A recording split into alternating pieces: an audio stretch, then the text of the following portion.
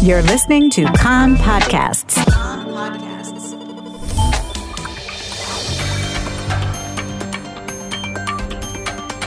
You are listening to the English language news of Kan, the Israeli Public Broadcasting Corporation.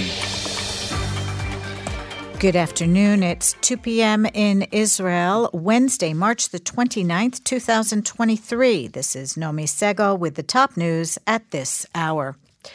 Tensions between Jerusalem and Washington over the Israeli government's judiciary overhaul.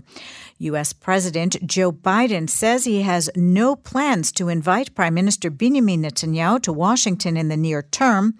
In remarks to reporters yesterday, Biden said he is very concerned by the political turmoil in Israel and hopes Netanyahu will act in a way to work out a genuine compromise, but that remains to be seen.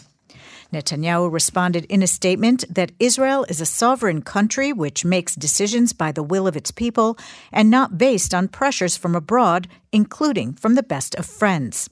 Netanyahu added that his administration is committed to strengthening democracy by restoring the proper balance between the three branches of government, which we are striving to achieve via a broad consensus. Against the backdrop of the tensions with Washington, Prime Minister Netanyahu also announced today that Israel will enter the U.S. visa waiver program in September 2023, allowing Israelis to travel visa-free to the United States, which currently is not possible. Netanyahu said that Israel has completed the legislative requirements for receiving the exemption for U.S. visas, and in the coming months, Israel will meet the additional requirements. At the presidential residence in Jerusalem, the dialogue on the changes to the judiciary resumed this morning. President Isaac Herzog met with representatives from the Ra'am and Hadash-Ta'al parties, as well as a team from the Labour Party. Last night, President Herzog met with teams from the coalition and the Yesh Atid and National Unity factions from the opposition.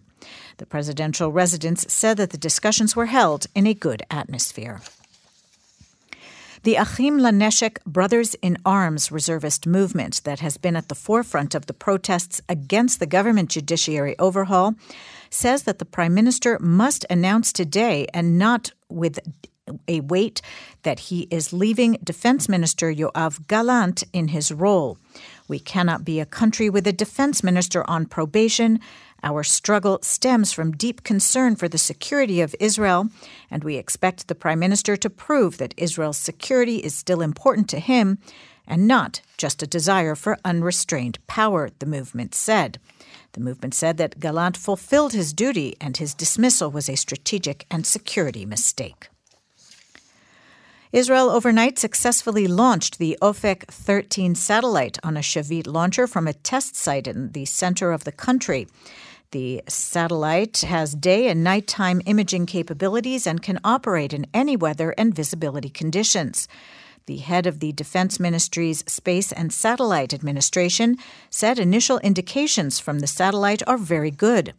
The president of the Israel Aerospace Industries said that the satellite can orbit the Earth once every hour and a half on a route that also passes over Syria and Iran. The thwarting of the terror cell in Athens. Israel's ambassador to Greece, Noam Katz, says that there is understanding in Europe that Iran is the engine of terror and instability and action must be taken against Tehran, but Israel and the European countries disagree on how to act against Iran.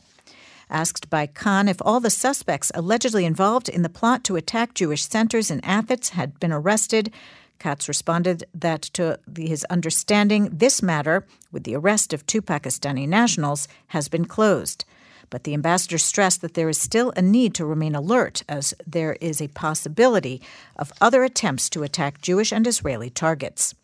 In a rare statement yesterday, the Mossad acknowledged that it had aided Greek authorities in the probe of the terror network that was uncovered. Finally, archaeology. Antiquities Authority excavations in Ashkelon uncovered a 6,000-year-old copper fishing hook, possibly one of the oldest in the world, that was apparently used for fishing sharks and other large fish. The excavation directors noted that more ancient fish hooks found previously were made of bone and were much smaller than this one, which measures about 6.5 centimeters long and 4 centimeters wide. The use of copper began in the Chalcolithic period, when there were large villages around Ashkelon whose economy was based on pasturing of livestock, cultivation of wheat, barley and legumes, and the tending of fruit orchards. The artifact was uncovered during salvage excavations ahead of the construction of a new neighborhood and will be exhibited for the first time next month at the 48th Archaeological Congress. The weather outlook, much colder tomorrow with unseasonably low temperatures, light local rain from the north to the northern Negev. Friday still cold for the time of year. The maximum temperatures today in the main centers, Jerusalem 16, Tel Aviv 19, Haifa 17, Beersheba 19, and in Eilat going up to 30 degrees Celsius.